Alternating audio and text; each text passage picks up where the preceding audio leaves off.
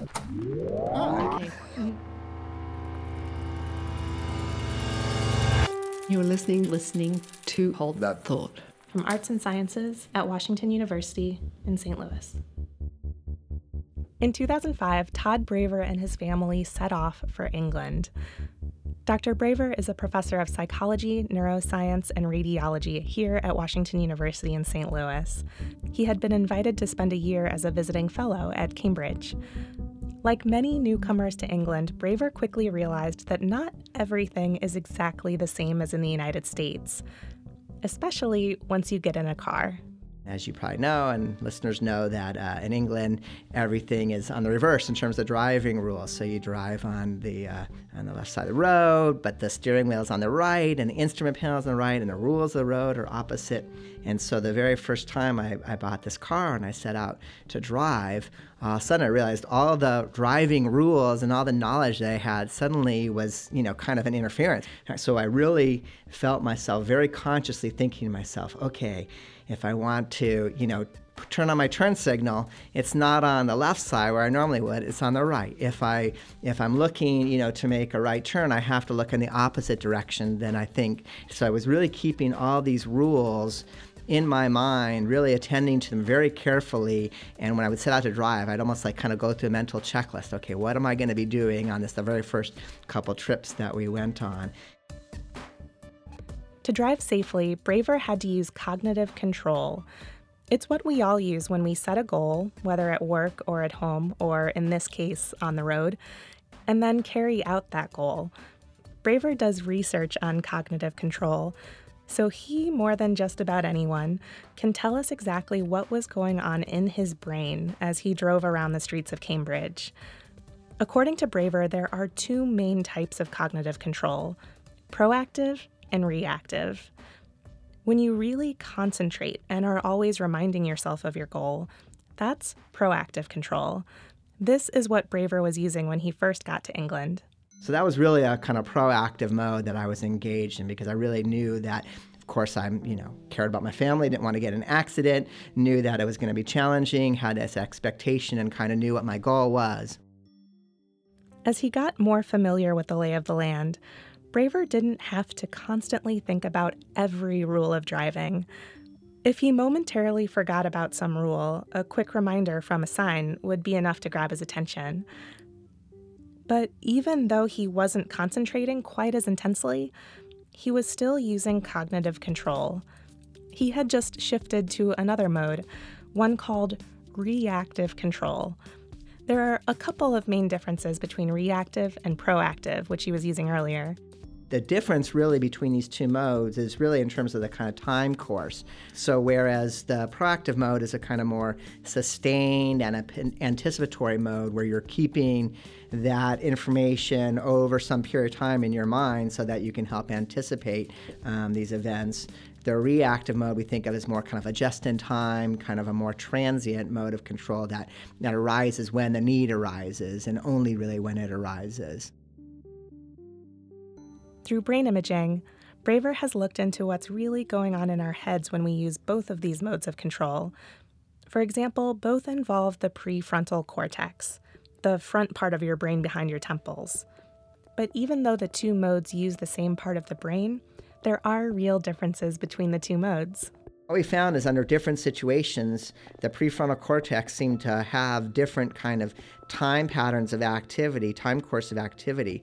In situations in which we had hypothesized, as we were starting to think about this, it might be a more proactive mode, we would see the activity starting earlier when we would get maybe some cues from the environment that the demands might be higher and persisting for longer periods of time.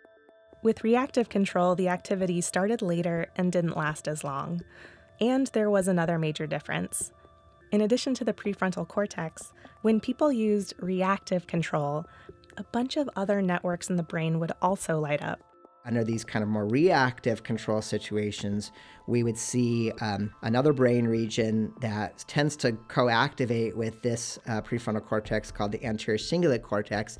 That seems to be kind of the brain's detector of danger or interference. that would come on, and then we would see the prefrontal cortex, but a lot of other regions in this wider control network. So if you need to kind of react more quickly, you might need a more broader set of brain regions to engage so they can go engage quickly, and also might need to be kind of driven by a kind of detector. Oh yeah, this is an event that causes me to maybe retrieve or reactivate those goals. It's amazing just to be able to take a peek into the human brain and see what's going on when people set goals and carry them out. But this kind of work raises so many more questions. Let's say two people come into Dr. Braver's lab and are asked to do some word games. A lot of what happens in the participants' brains has to do with the type of problem or task they're given. But even when doing the exact same problem, people's brains will react differently. Some people seem to prefer using proactive control. Others lean more toward reactive control. Some brains seem to react more or less quickly. Why? To answer that question, you have to start thinking about motivation. Why do people ever try to solve problems? This question fascinates Braver. One of the things that got me really interested in this question was a fairly mundane observation, but one that, comes up for all of us that do experimental research, which is, we ask people to do hard cognitive tasks in our laboratory all the time. And I'm in an institution where most of the people that come to our experiments are pretty high functioning. They like to do tasks, but they're good at it. But some of them we find, they think this is great and they really try their hardest and they don't feel bored at all by it. It seems like, and they're disappointed if they make any errors. Other people come in and they're kind of very much, they don't care very much. We would say they're unmotivated.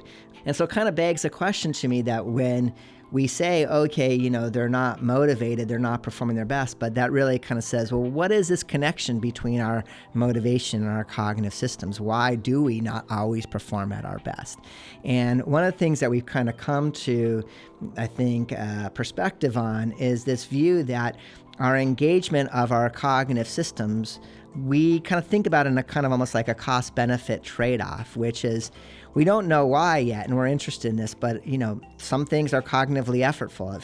If I gave you a list of hard math problems to solve right now, and you might do it, but your brain would be tired, and you might not like doing even if you could perform well on it, right? So for whatever reason, which we're not sure about, our brains find engaging cognitive control over extended periods somewhat costly. And so we might want to, try not to exert it very much unless the situation warrants it, right? So what we think is that our brains are kind of making these implicit decisions all the time. In this situation, here's how much it's going to cognitively cost me, and here's what I'm going to get if I do that, right? And is it worth it? And so we think that our brains are kind of making these motivational decisions even when they're not being stated explicitly.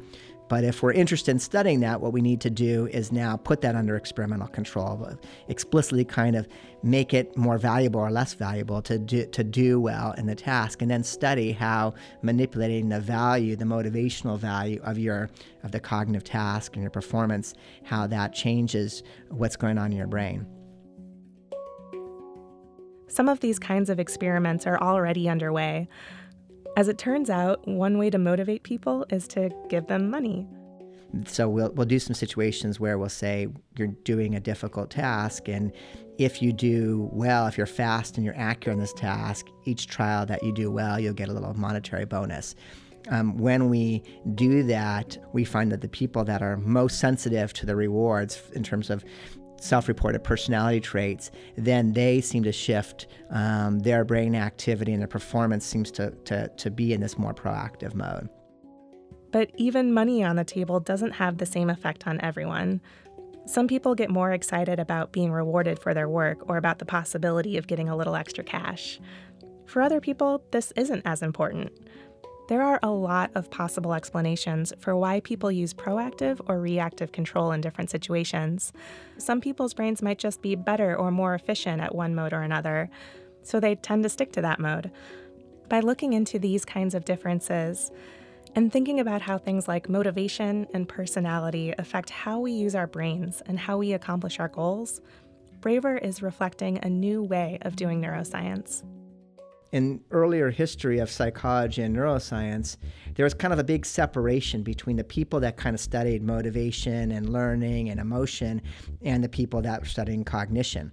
And so the people that are studying cognition, attention and learning and short-term memory and long-term memory, kind of thought about this as being very kind of cold, and that was like kind of the rational part of our brain, and it really wasn't impacted by these kind of motivational things, or that at least that there was a different area of study. You didn't really have to worry about that.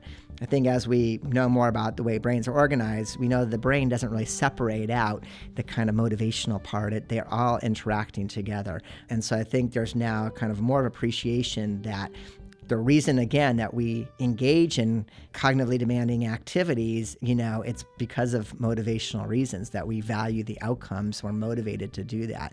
There's a new appreciation that we need to kind of put these things together in our study of it.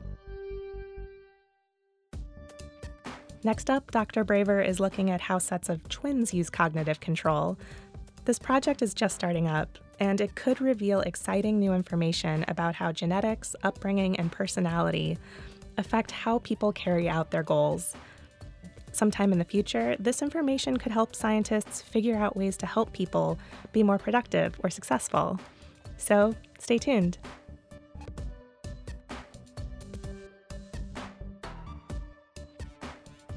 Many thanks to Todd Braver for joining Hold That Thought. For many more ideas to explore, including more from our series on the human brain, be sure to visit our website, holdthatthought.wustl.edu, and subscribe to our weekly podcast. You can also always find us on Facebook, Twitter, SoundCloud, PRX, iTunes, and Stitcher. Thanks so much for listening.